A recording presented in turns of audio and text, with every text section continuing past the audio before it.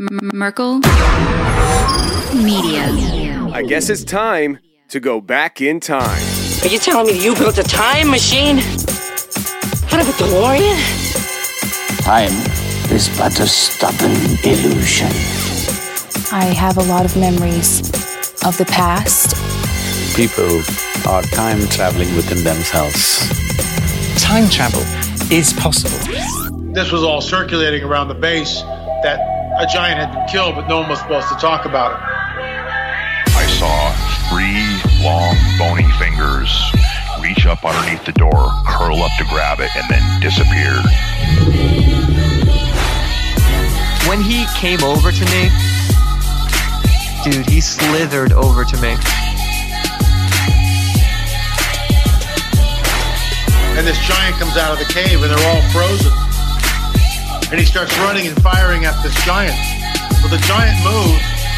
He's got a spear in one hand, and he's running really fast and spears Dan and holds him up like this. Somebody yells, shoot him in the face, shoot him in the face. They basically decapitate him. Got closer. When he got about 15 yards away from me, I raised that 12 gauge and I blowed his head off. I feel something pulling at my leg, and I look over and there are 2 small gray entities pulling at me. And they're literally, I'm getting pulled off the bed. I reached my hand into this bush and I touched air. Couldn't breathe and I couldn't move because I know I'm seeing a monster. Okay, I'll reload it.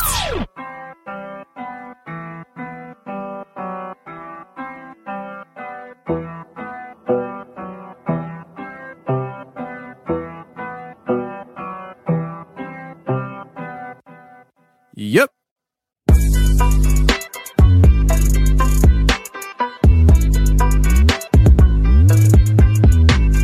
Welcome to the show, everybody. You're listening to The Confessionals. I am your host, Tony Merkel. Thank you for being here. If you've had an encounter or a story you'd like to share with me on the show, go ahead and shoot me an email. My email address is theconfessionalspodcast@gmail.com. That's theconfessionalspodcast@gmail.com. Or go to the website, theconfessionalspodcast.com, hit the connection section, and you can reach me that way as well. Either way works for me. Just get a hold of me. Now, this week we have Alan coming on the show, and Alan has a different type of story to share with us. He, in high school, found a property next to a quarry that had some suspicious activity going on. And I don't want to spoil too much for you, but the house that he saw had some weird things going on inside of it. They were chased off the property by a car and gunshot. And he also saw a weird cryptid-like deer running next to the car. So without any further delay, let's get to Alan and hear what he has to say about this weird, strange property he found in high school.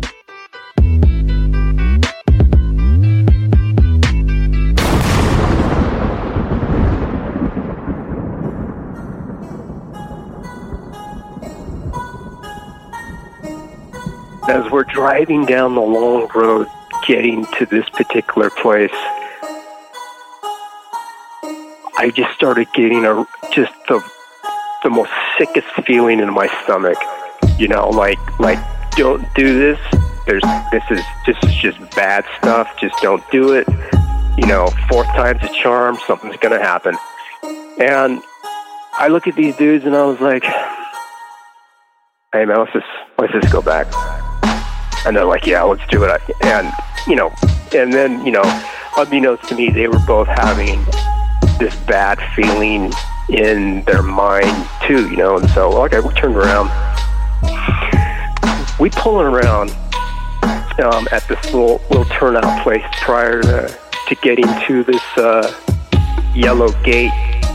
The gate was locked this time. It had been closed, and I'm like, okay, good. So my headlights are on the gate, and as I turn around to head back to down the road we came from,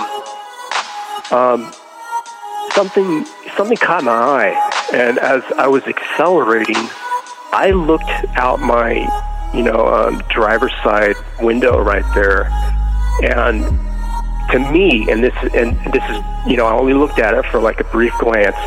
It looked to me like there were 2 deer standing on their hind legs, pacing the car as we were driving away. And I just haul ass out of there. That was the last time I visited the gravel quarry.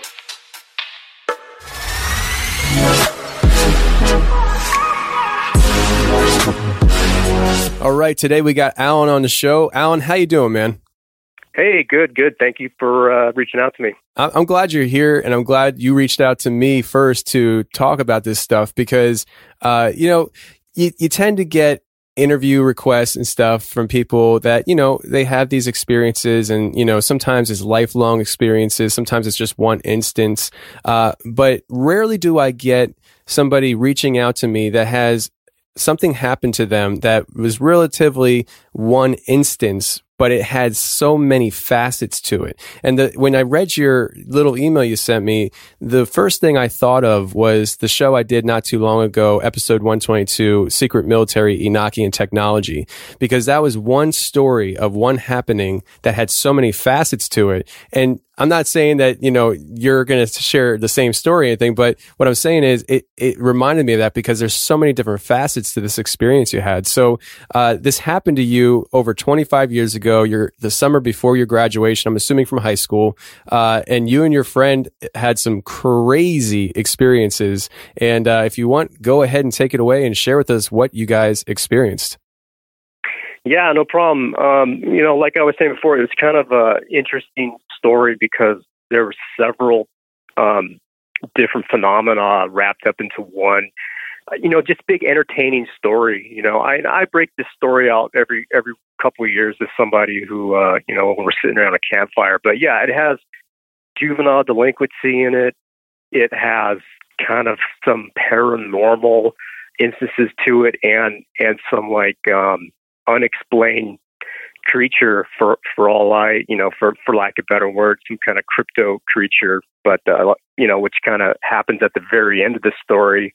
But it kind of starts out like this: is that I befriended somebody who was several years older than me, and they had just gotten out of the military, and this person was into some really hardcore illegal activity, and they lived in the next town next to me. And this happened in the state of Washington, by the way. They lived in the next town next to me. And I was hanging out with this person one night. And this person was like, I'm going to take you someplace.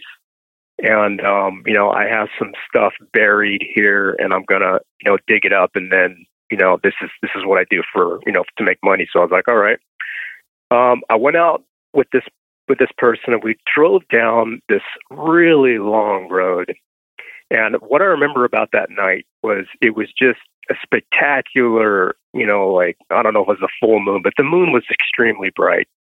And as we started getting closer to this area that he was, going to take me to, there was your typical, yellow iron steel gate going across the road to where, whether it be a construction site or something like that. But the gate was open, and we drove in and we started driving through, like a rock quarry.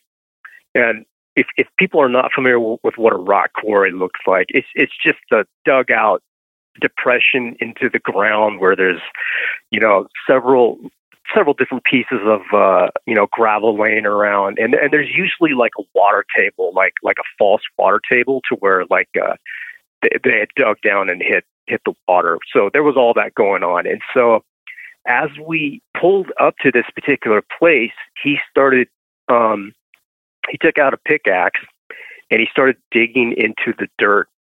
And I was like, wow, whatever this, and he didn't really tell me what was going on, but, I was like, well, yeah, please don't let there be a body that this guy's bringing up. So anyway, he pulls out his stuff that he'd buried in there like weeks prior. And we started talking around as I started talking with this guy and kind of looking around the, kind of surveying the rock quarry, it kind of reminded me of like a lunar landscape, if you can imagine the full moon, no ambient light, and just kind of bouncing off that kind of grayish white rock. And as I started talking with them, I asked him, I go, you don't have your stereo on, do you? And he goes, no, the car's turned off. But you could hear music playing. It was really strange because we were right up against like basically a cliff that had been dug out, and whatever we were hearing was obviously bouncing off that cliff. And the best way that I could ever describe this particular music, it just sounded like organ music or like pipe music from like a 1960s type of carnival, kind of like bum bum bum bum bum bum bum. And it was just repetitive like that. And I looked around and I was like, I don't think we're the only one out here. And he goes, no, we're not. And I was like, what are you talking about? And he goes, well, there's a house up there. And he started pointing to where there, I didn't notice it before, but he pointed to like those kind of like yellowish sodium lights that they have like on old country roads. There was one light that was like, you can barely see through the trees. And that was all I saw. And I was like, there's a house right there? And he's like, yeah, there's somebody that lives there. I was like, oh, okay. So anyway, we packed up. He packed up what he wanted to do, and we drove out of there. No big deal. Just drove out of there.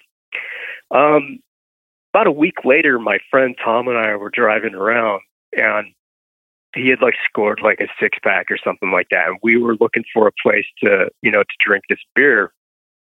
And Tom had another dude from high school who was an exchange student from a European country who spoke hardly any English. So we were driving around, and I said, you know what? I know a place where we can drink this beer. So he goes, oh yeah? And I was like, yeah, check it out, man. So he had a car that was like late 70s Oldsmobile or something like that. It was like 25 meters long, this car. It was huge. So we started driving down the road, and, I'm trying to remember off memory where the other dude had taken me. So we found this place, and I was like, hey, you're going to love this place. I mean, it's just secluded. There's nobody out here. The gate was open. And as we pulled into this gravel quarry, kind of a similar night, the moon wasn't that bright, but it was still bright. And we were drinking this beer, and the foreign exchange student did the same thing that I said. He goes, are we the only ones out here? And I was like, yeah. He goes, I hear music. He heard the same thing that I had heard. And I go, yeah, there's a house up there. So as we got done drinking the beer, we decided, let's go up and check out this house. I mean, this is crazy that there's a house up here. So we all piled in his car. My buddy Tom's driving, obviously. And as we drive into the general direction of there has to be some kind of road here. So we're driving in the general direction of where we think a road is. We see something that to this day blows my mind away. It is, and to this day, people, when I do recount this story, that's often like they come back to this and go, you saw what? There was a sign at the base of this little road that started going uphill. It was a Santa Claus holding another sign that says something like, absolutely no trespassing. Violators will be prosecuted. But the Santa Claus was a black Santa Claus. It was just, a black Santa Claus. And it was like, why the hell would anybody ever think to make this sign look this way, and why have a Santa Claus? It's very baffling. So we're like, whoa, that's weird, and had I had a camera, I wish I would have taken a picture of it. So we started to drive up this road, and meanwhile, he has his headlights on going up this road. We see another sign on a tree that's off to our right. And as we get closer, it said, I warned you, no trespassing. Trespassers will be shot on sight. And we're like, whoa, this is getting serious. Meanwhile, the dude at the back of the back of the car, who, English is like his second language, is reading this. He says, "Should we really be here?"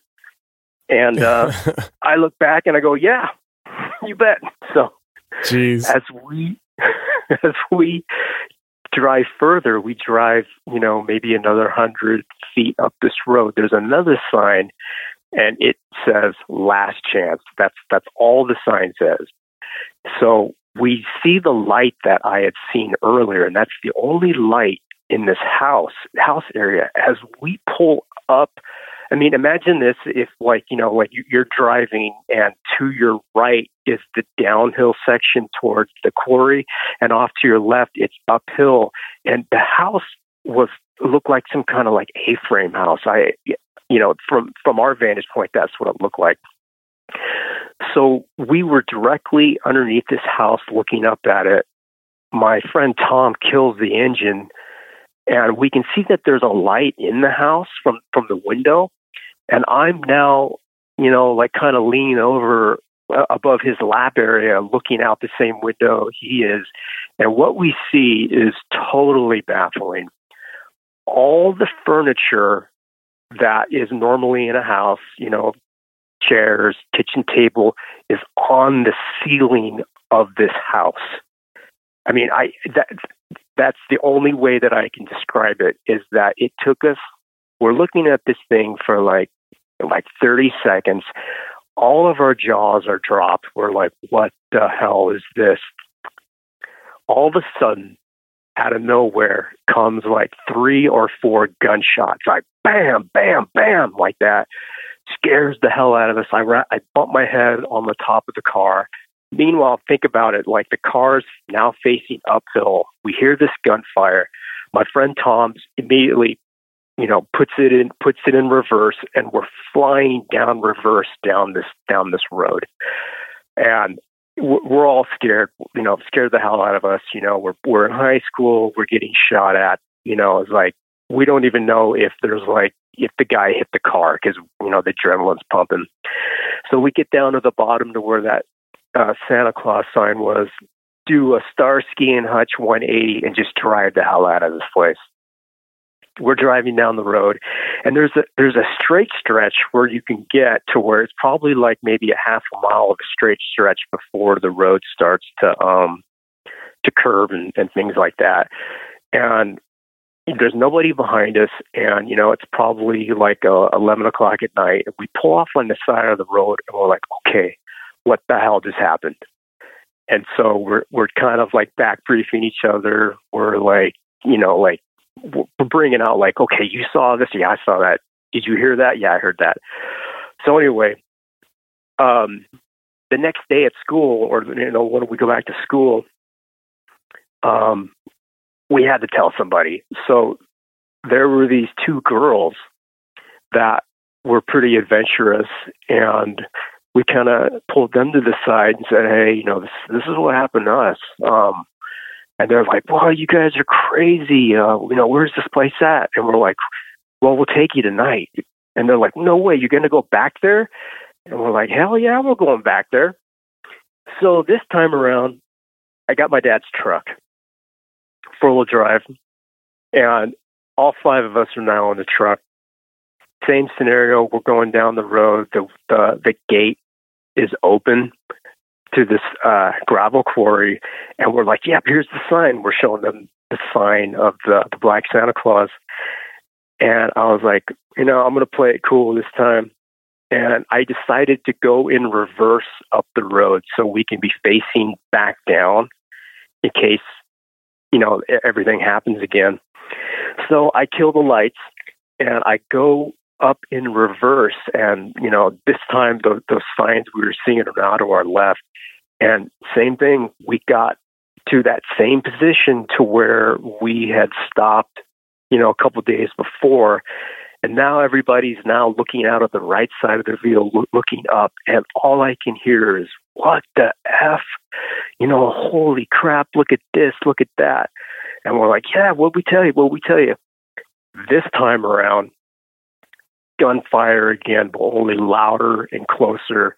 And I look in my rearview mirror, and now I can't really explain this, but imagine like two car headlights just appearing out of nowhere. I mean, this vehicle was not there before. Like it had been waiting for us or something like that. And I was like, holy crap. So I just start flying down the road. And this car that is behind us, or this vehicle, truck, car, whatever it is, it's coming after us. I mean, it is right on my ass. And I'm like, great, now he sees the license plate. Great idea, you know. This car, and I'm in a four-wheel drive truck, and I just rip roar it right out of that quarry. And this car, I mean, to this day, I mean, nobody could really, when we tell that story, I couldn't really remember that car hitting me, like doing like one of those cop maneuvers where they try to make you slide out. But this car was so close that it was behind us, but the headlights were covered by the tailgate of my dad's truck. Everybody's freaking out. I mean, it is inside the cab of that truck. It is pandemonium going on. All of a sudden, we hit that straight stretch and no lights behind us at all. Like the car had totally disappeared.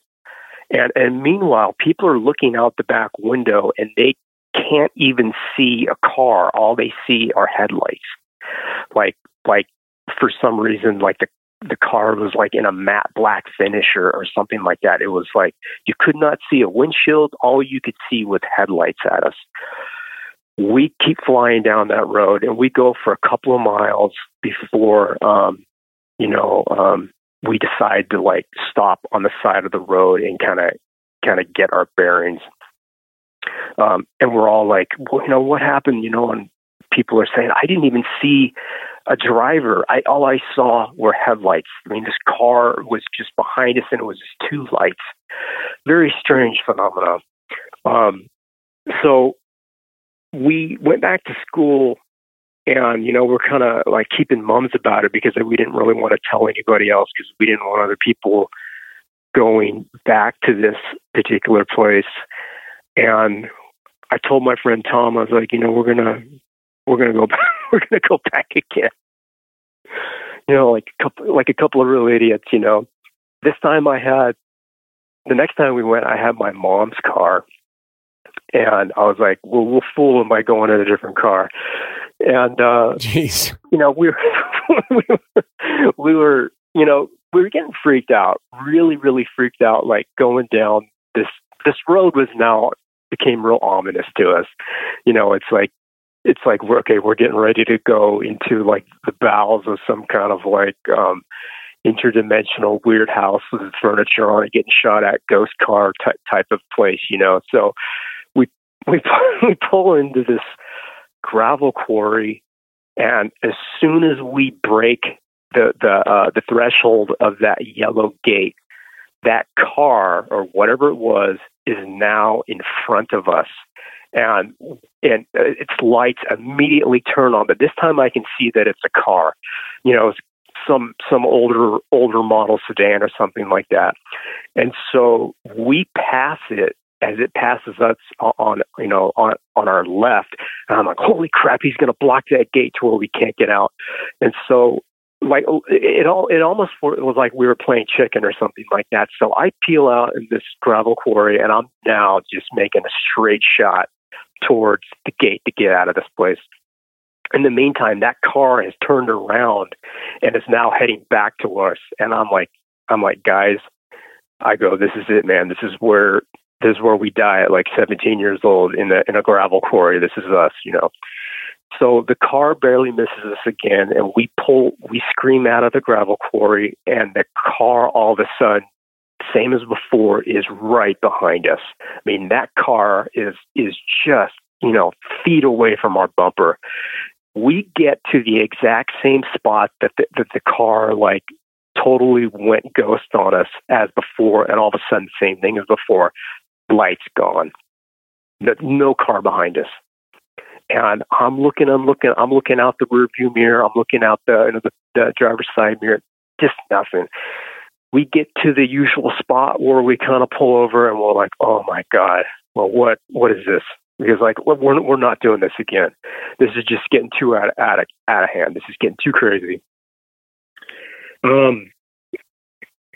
So same thing as before. We go back to school, and I tell these dudes, I was like, there's something about this place that's drawing us again.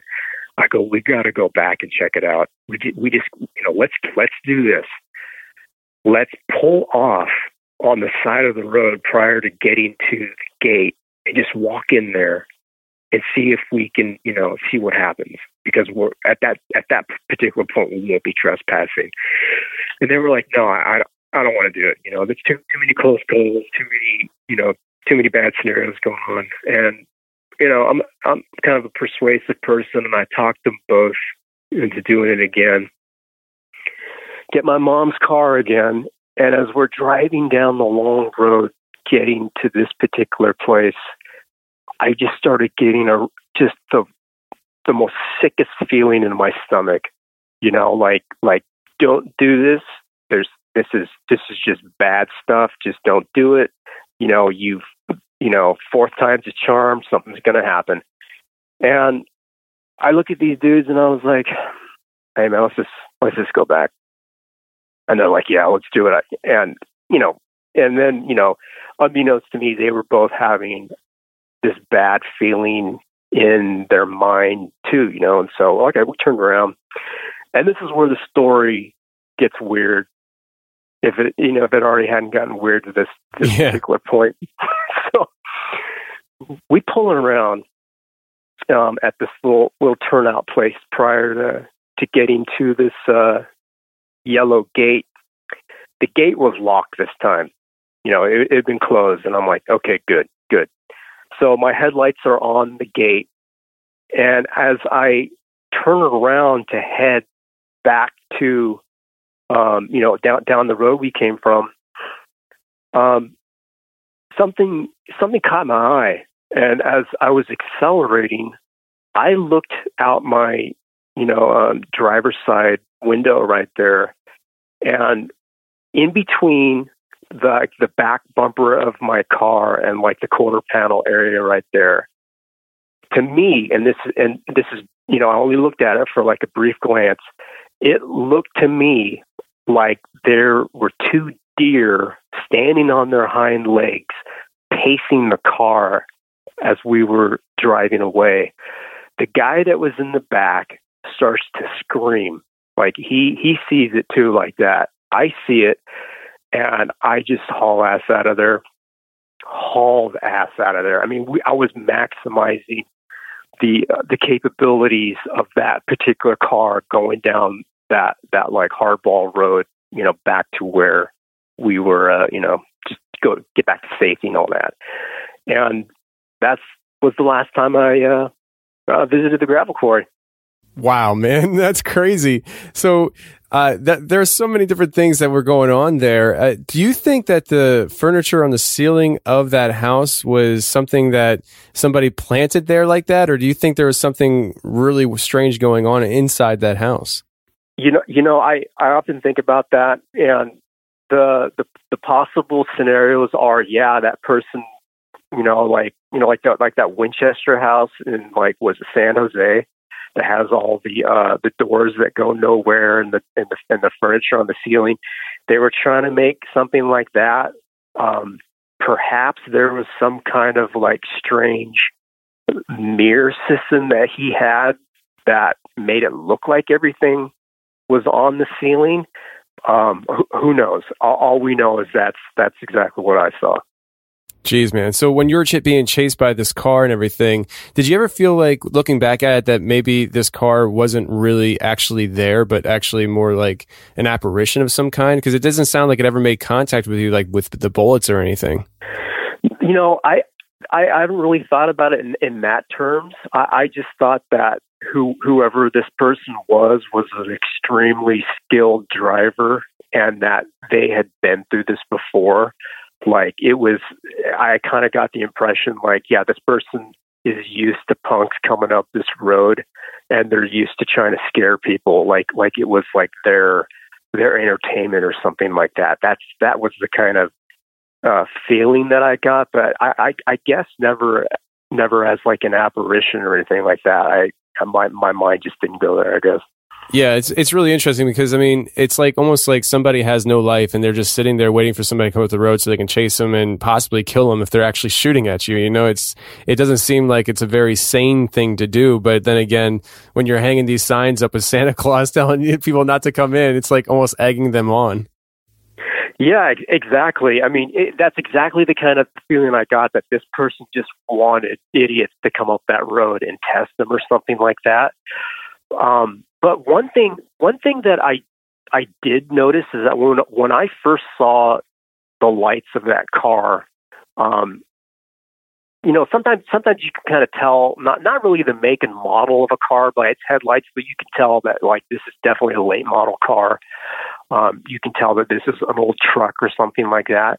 From when I first remember, I do remember that when we first saw the lights, they were pretty far apart. You know, and I almost got the impression like there were two cars, like kind of like hood to hood with their lights calculated that, you know, like their lights were like in unison or something like that. But as the car got closer and closer to us, the lights seemed to get, you know, shorter distance apart. So sometimes I think, were there two cars? I don't know. I have no idea. Yeah, so I think that the car thing, I mean, it could go either way, really. I mean, when you were discussing it and sharing it, to me, it sounded like, was there something paranormal going on here just because of the house and the weirdness of the house and the environment you were in? But maybe it was two cars. Maybe it's just a family of psychopaths up there that are looking for punk kids, like you said, to come up there and test them. But it's definitely nerve-wracking. But there is like some kind of a paranormal experience here to this story, because the last part you shared with the deer that were standing on the hind legs, I mean, there are people that talk about the deer woman, where, you know, it's like a spirit, and it's more known to the Native American tribes as like a spirit. And some people even say that the deer woman helps women get pregnant or give birth. But then there's also the Wendigo, which is often depicted as a deer creature with, you know, antlers and very scary. What you saw, I know, is brief and stuff, but could you tell if it seems it's just like a deer standing on hind legs, or was there something, you know, like scary, like it's a skeleton almost standing there? Well, okay, so, you know, like a deer have, you know, like we have like black-tailed deer here in Oregon, and they're a lot smaller deer than, you know, you would think like a white-tailed deer, like where you're from, you know, big antlers and things like that.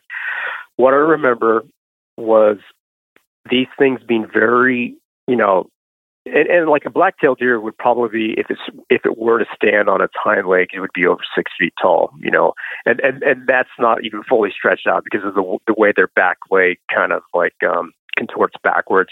What I remember was like that back leg contortion, really super skinny, but yet, you know, like when you run, you pump your arms. I remember specifically looking at this arm pumping action, and you know, you're talking about an animal that has a hard time, you know, that can't probably bend that 90-degree angle like we can, or further. Whatever this thing was pumping its arms, running along the backside of the vehicle, and as far as what I was looking at, you know, I was like, that is not a deer.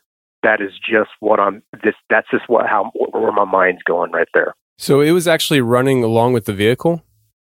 Yeah, it was pacing the vehicle as I was turning around there at that gate and getting ready to accelerate, you know, like 10, 20, 30 miles an hour. That thing was like running like 40 miles an hour, keeping up with us until I gassed it. Or both. I remember two things. Granted that, you know, this is at night. I'm looking out of the driver's side, you know, window right there, and that's what I saw. But the dude in the back, he saw more of it. And the thing that I got out of him was that he just, you know, said deer. It looked like a deer.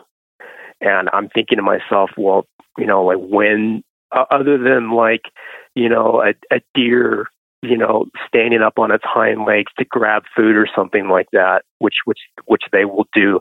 They're not going to be running along a vehicle, pacing this particular vehicle. And out of all the places that I could think about, if that situation were to happen, I was like, why not it happen at the gravel quarry? Everything weird happens at the gravel quarry, so I have no idea. Yeah, and I mean, everything does happen weird at the gravel quarry. I mean, quarries are they're interesting locations because of, how they're formed, and, there's a lot of mining, there's a lot of caves, pits, collapses, things like that animals could hide in. And it's really strange because deer, even if they were on the hind legs, they're not built to run on hind legs. I mean, you talk about bears, they can pop up on their back leg and they can walk on their hind legs. And, people say, well, that's what people are seeing when they say they saw a Bigfoot. It was just a bear walking on its hind legs. I don't believe that. But when you take in count the very same thing, only with a deer, deer they're not built to run like that. It's just not natural. Yeah, exactly. And their hind, even if a deer were to walk on its hind legs, their hooves aren't designed to support that kind of weight, because that's the reason why they're on all fours, is to balance out all that weight. It was just a strange phenomenon all the way, Yeah, and it's something that I definitely wouldn't want to experience myself. I mean, you're a high school kid, you're doing crazy, stupid stuff. You feel like you're invincible, so you keep going back for more. You think it's fun. It's going to give you some stories to tell later in life, which it did. But I don't think that I could go back after that seeing the deer experience. I mean, everything else you can say, okay, it's a crazy hillbilly shooting at us and chasing us around. It's kind of fun. They glue their furniture to the ceiling because they're weirdos. But once you see the deer creature running on the hind legs, whether it's a deer woman, a Wendigo, or something else going on, it's definitely something that's like, okay, it's time to go now, and I don't think we're going back anytime soon. The guy who took you up there initially and introduced you to the area, he was digging something up. Do you know what it was, and do you feel comfortable sharing? Yeah, he was a thief. He was stealing stuff, and he was burying it out there. Yeah, because he had, for what he was stealing, I guess he had a buyer, and so he was found some soft ground out there to bury it. So that's all I can say at this point. Yeah, and now I wonder, how does he navigate out there, to bury these things without getting caught? I mean, you guys were going up there, and every time you went up there, you guys were finding trouble, but he was going up there and burying stuff that he stole. Do you ever wonder if, like, maybe he was the guy that was doing all this? I mean, do you think he lured you there? No, I don't, because well, to answer your question, like, I don't think he ever went up that road, up towards that house. I mean, he as far as I know, he just knew that there was a house up there. He was very aware of it. But all I know is when I asked him a couple of weeks afterwards about it, he said he never went up that road. And I know it wasn't him, because during the time when this was going on, he was up in Seattle doing some stuff. So it definitely wasn't him in particular. I mean, he could have had a buddy or friends or something like that, but I seriously doubt it. I mean, this guy was a criminal. I mean, he's just not gonna get involved with scaring teenagers. Yeah, that makes sense. I mean, it kind of puts your operation at risk if you're trying to scare a teenager. What happens if you guys drive off into the quarry, or you actually connect with a bullet? Now, did a bullet ever touch the car? I think I might ask you that. I'm not sure. Hold on, I just figured out this whole thing. This is a Scooby-Doo episode, is what this is. What? This sounds like a whole Scooby-Doo episode, doesn't it? Oh, where, yeah. Where the criminal dresses as the monster to scare the kids away. Yeah, I mean, that just wasn't his bag to go out and scare kids. Yeah, I can understand that. So we'll chalk that up as a very weird experience, and something that I can see how it's fun to tell the story, every once in a while in the proper setting and stuff. And I appreciate you coming on and sharing that. You told me before we went live here that you had some kind of Bigfoot experience. I think you said your wife experienced it with you. What happened there? Yeah, so my wife is from a different country, and English is probably her third or fourth language. So, here in Washington, I was taking her to a place where I have had multiple experiences before with Bigfoot. I've been going to this particular place, for the last several years, and I could talk about all the previous scenarios, but I want to talk about this one because this one, is it's an entertaining story.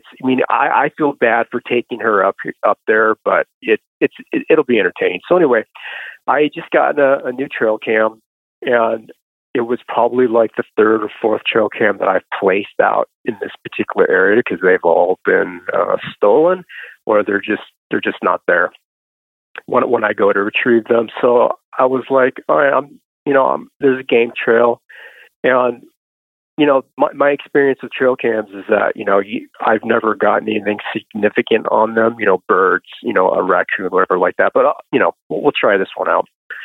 So I just got a brand new car or a brand new SUV, and as I was driving up this particular road, I just told her we were going out for a hike, because eventually later on that day we were going to go on a hike, but I kind of told her, I was like, well, I'm going to do something real quick. I'm going to set this trail camera up.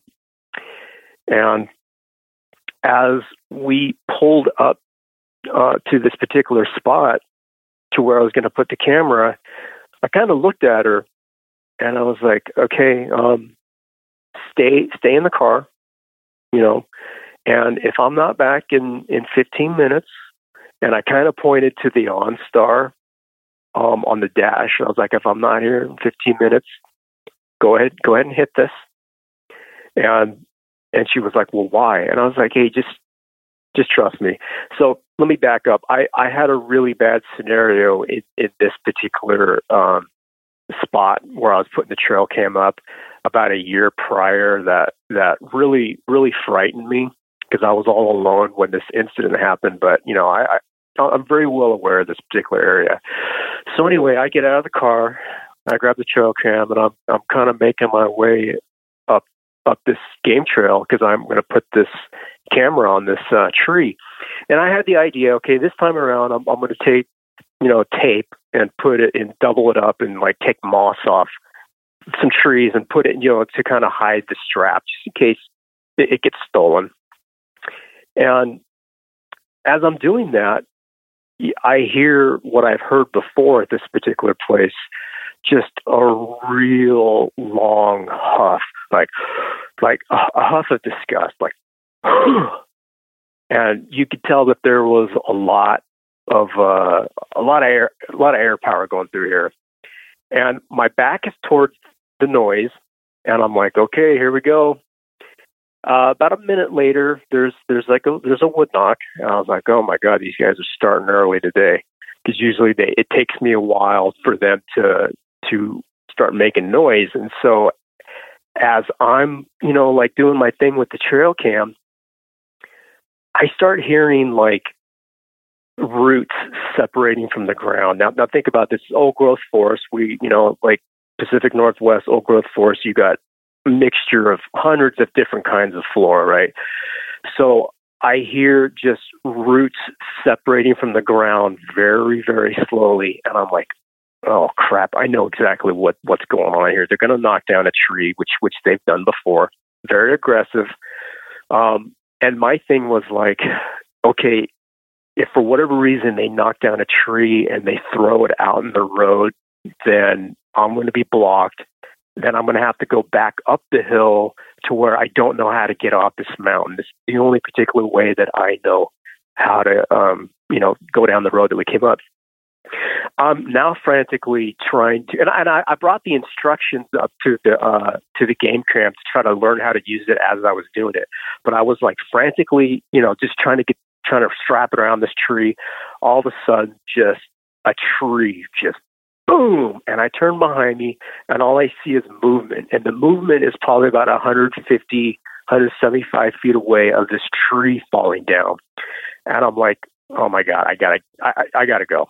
So I just left the trail camera up on the tree, And now I'm heading back down the brushy game trail to where the car is. I look down there. My wife is now out of the car, and she's looking for me, and she's waving her hands, jumping up and down and pointing in the general direction of where that tree just came down. And just like in Raiders of the Lost Ark, I'm trying to tell the plane captain to start the engine, as I'm going down this little hill. I was like, get in the car. And she was like pointing. I was like, I don't care. Just get in the car, like that. So we get in the car, and she's frantically telling me that a vehicle had gone off the road, like some kind of car truck and she's telling me we got to help the people. We got to help these people that have now crashed in the woods. And I'm looking at her and I'm like, honey, that was no vehicle. She was like, we got to help the people. We got to, and I'm like, no. Trust me, we got to get out of here. We're not in a good position right now. Believe me, that was no vehicle that, hit the ground or something like that.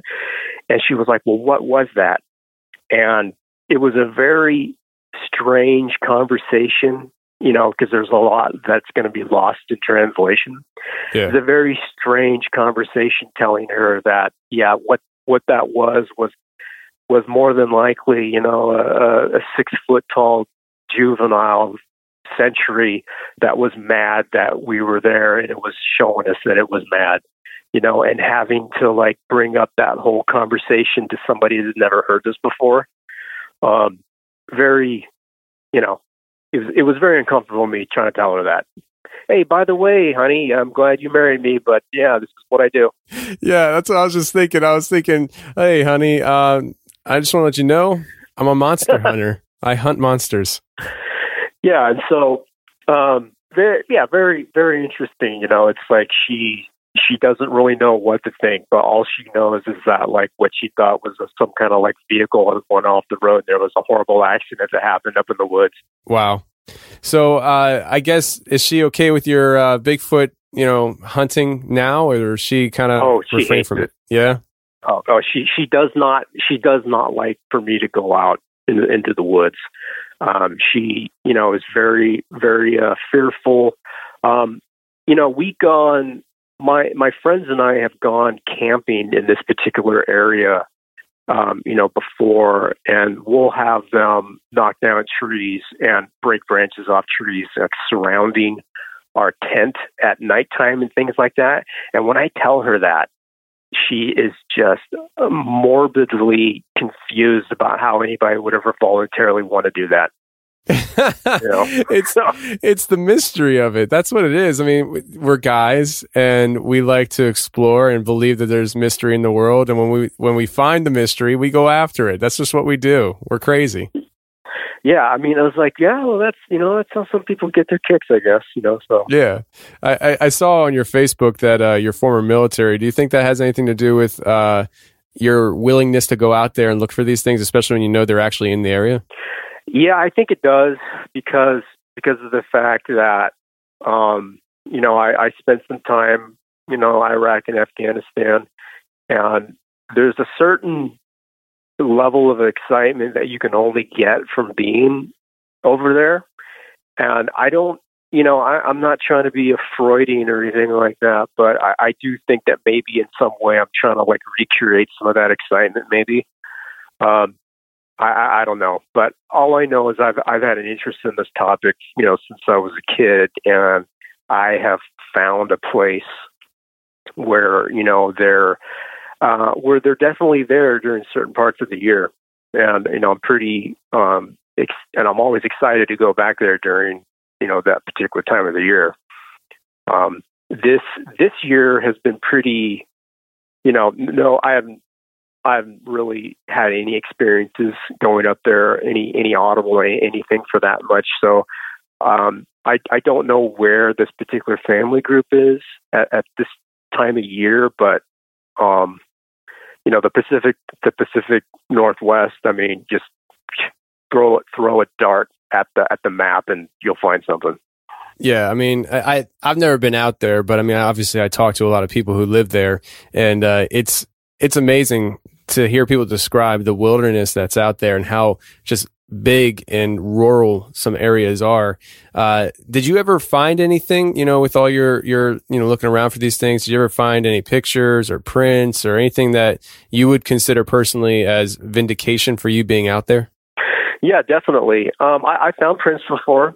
And granted that when you find something that can remotely look like a print, I mean, I don't know what people's expectations are, but you're just not going to find something, like if you were to step in wet mud or something like that, right. You can get like the paradigm print or something like that. But, I have found depressions, obviously.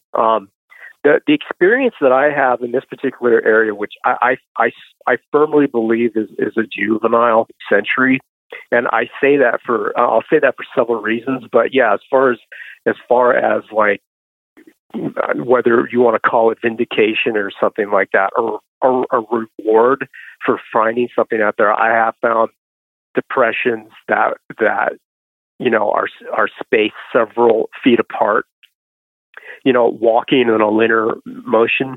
And one of the things that I think is really interesting, and this is why I think that, we're talking about maybe a century for a family group, and that there could be like a breeding mother in this particular area, is because all the area that I've had these experiences at, and if I may, if you back up a year, I got growled at so viciously by this particular Bigfoot that it just kind of rattled me. But it wasn't a growl like you would typically hear, like on a whether it be like if you can imagine like the Ohio sounds or something like that. It wasn't that type of growl. It sounded more like you're a truck driver, right? Yeah, I'm definitely a truck driver. So you have like the air brakes that make that rah rah rah kind of sound. You know what I'm talking about? Like an air brake on a truck. Yeah, exactly. It sounded like a big truck was growling at me from like 100 feet away. It wasn't a really loud particular sound, but it sounded like somebody didn't have a lot of air in their lungs attempting to scare me. It was just like rah, rah, rah, rah, rah, rah, rah, rah, rah, like that. And when it hit me, it was just like I had tunnel vision, basically. I was staring at the direction of where I was getting growled at, and it almost kind of looked to me like I was looking through a straw. And when I finally came to, I was like, oh crap, man, I'm gonna walk back down to my car. So as I started walking, whatever this thing was pacing me on one side of where it growled at, and it paced me all the way almost back to my car. And it was such a surreal feeling to me that I was like, oh my gosh, that was definitely a weird feeling like that. I mean, that physically affected me. The particular area where I got growled at, I've been back to numerous times, and this like geographic area, I mean, let's just say that it's like, 500 square feet area on the side of this forested hill. All of the ferns that were in this area were pulled out and piled up to make like a hide or something like that, to look down upon the road that you would eventually be driving up. So that was very strange. I mean, like you get the idea of like the red fern, the sword fern, they were all pulled out and piled up to make like a hide. And, which in the military, I'm an infantry guy, we used to make hides all the time. So very, very tactful. It also very strange too, but it looked like somebody got really, really bored and started breaking apart twigs and like pushing them into the ground to make like, I don't know what they were. I mean, they could be like not geographic, but like little shapes and things like that. Somebody deliberately pushed sticks into the ground, and somebody had also like been digging into the ground, like a kid would be like bored or something like that. It just screamed to me like this this was a young person that was right here. That was the kind of impression that I got. If that makes sense. Yeah, it definitely makes sense. And, you know, it's very interesting. You're not very far from, I mean, it's not like a hop, skipping away, but I mean, you know, the location that you're doing this stuff, I mean, I imagine you're not far from like the Paul Freeman area, you know, where he was doing a lot of stuff in like the Walla Walla, Washington area. I mean, I really don't know. I'm just assuming you're probably within a few hours at least of there. Yeah, definitely. I'm familiar with what you're talking about. And you know, the coast range is for all intents and purposes, it might as well be a rainforest. You know, I mean, that's the type of terrain that you're in, just because of the amount of the water that, you know, whether it's through rain or through fog or something like that. But all that area, you know, when you're talking about the Freeman footage, I mean, that is definitely probably be classified as a rainforest. So geographically, there's not much difference in between that particular area and the area where I was at. So it's kind of like, which I've tried to explain this to people before, and I'm very, very selective on who I talk to.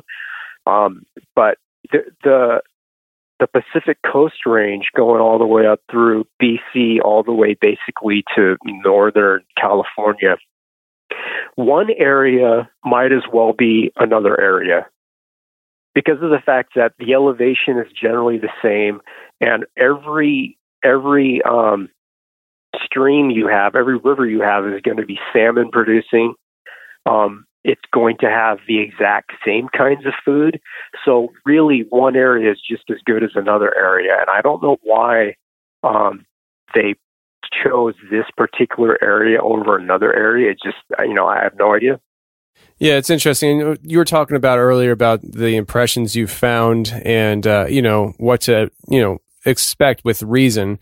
And, you know, I'm really a big fan of Paul Freeman's work, you know, when he was doing his thing before he passed. And I had a chance to talk with his son a little bit. And and his son told me, he said that, you know, people would kind of come down on his dad, you know, the doubters, and say, you're just making evidence up. You're just, you know, nobody finds this much evidence. And the one thing that he said is, people have to understand that his dad spent, you know, I think he said like close to like 50 hours a week out in the woods looking for these things.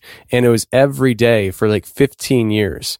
That's a lot of time that he spent in the woods looking for these creatures. So when you take that in perspective compared to most people today who, you know, they're out there looking for these things, but they're not out there on that kind of level. It's hard to find things like fresh footprints in the moment, because if you find a fresh footprint, it means that they're probably really close nearby, you know? So a lot of times you're going to be finding things that are older impressions, and and you just have to kind of come to expect that. Yeah, exactly. Couple of things. It's like the lottery. You got to play it to win it. And, you know, if you're spending, you know, the equivalent of more than a full-time job out in the woods every week, the chances of you know, noticing something that wasn't there last week is going to be, you know, tenfold. You're just going to definitely notice it. And getting to know the lay of the land, you know, the topography, the geography, the lay of the land, like he did in that particular area, you know, and what I know about that particular footage is that, you know, that wasn't the first time that he had been in that location, nor the last. He just happened to be at the right place at the right time. Exactly. And I mean, that footage, I think, is probably, it's probably the best footage we have outside of the Patterson Gimlin film. I mean, it's really right up there. I mean, because it's, you know, the time that it was shot. I mean, it wasn't like 2019 where we could use computer graphics to make something. Whatever that was really there, and it was really big, because when you look at it next to the trees that it was near, it was huge, absolutely huge. When it walked by the one tree, it caught part of the tree with the shoulder, and the whole branch just moves and waves back and forth. I mean, whatever this was a really big creature. And I'm a firm believer in the Paul Freeman footage. And it's just, I think it's just one of the best out there. And that's the thing, though. When I look back at that footage, it's almost like he had like a gimbal on it, like on a Tyrone to keep it steady. I am so surprised that he had a steady hand while filming that. Yeah. You know what I'm saying? Yeah, absolutely. Yeah. I don't know. I don't know what it's even like to see a Bigfoot, so I don't even know how I would react in the moments and stuff. But it's the more I talk to people and the more I hear their stories about these encounters, the less I actually want to come across it. So I think it'd have to be a contained environment. Like, let's get this thing in a cage, have it a block away, and maybe I'll look at it through binoculars. That's kind of how I'm at right now. Yeah, like if and only if the Bronx Zoo has a Bigfoot, pavilion or something like that, then I'll go see one. But I mean, I guess I just, I grew up out here in the Pacific Northwest. I like being out here, and it's just, it's interesting, entertaining, and exciting at the same time. And I don't think I'll ever be able to shake that. Yeah, well, I don't blame you whatsoever. Everything I've heard about the Northwest and stuff, it's a beautiful area, and it sounds like it's the Squatchers, haven. So, man, I'll tell you what, I really appreciate you coming on and sharing these stories. Everything from the weird house to the deer creatures, the Bigfoot stuff, being chased by a car, being shot at. It's been an eventful show, man, and I really do appreciate it. Yeah, no problem. Thanks for having me on, and you have a good one.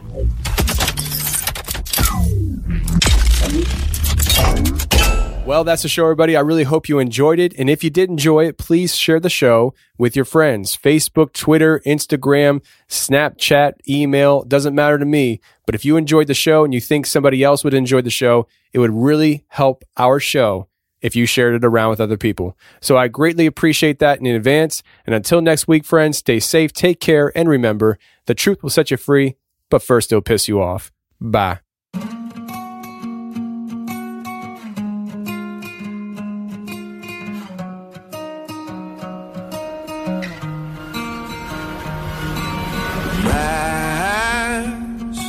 Blind, I can't seem to tell me what I need to get right. Your eyes, they can't seem to understand what I've realized. This isn't just a dream stuck on a bad repeat, fighting the air to breathe. You can't touch me now. Took me a while to see it doesn't have to be you winning over me. You can't touch me now. I'm a bad man. Ain't my fault, it's all I got. It's so bad, man. Broke my broken wheel and I can't go back. Now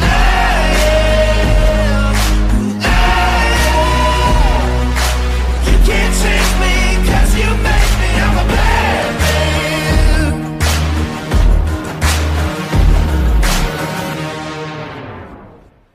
They see lies all the time and keep me static in a rewind. Confined.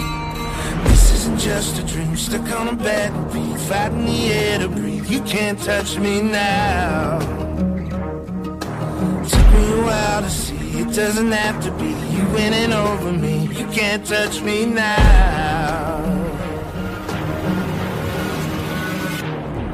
I'm a bad man. Ain't my fault, it's all I got. It's so bad, man.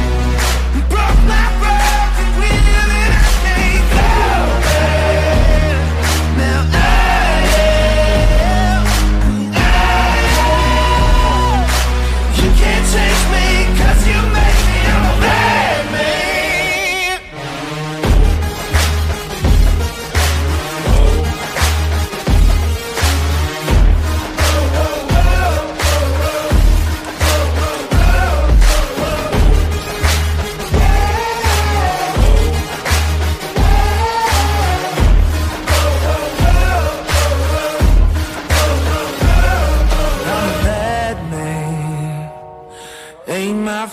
that's all I got is so bad, man.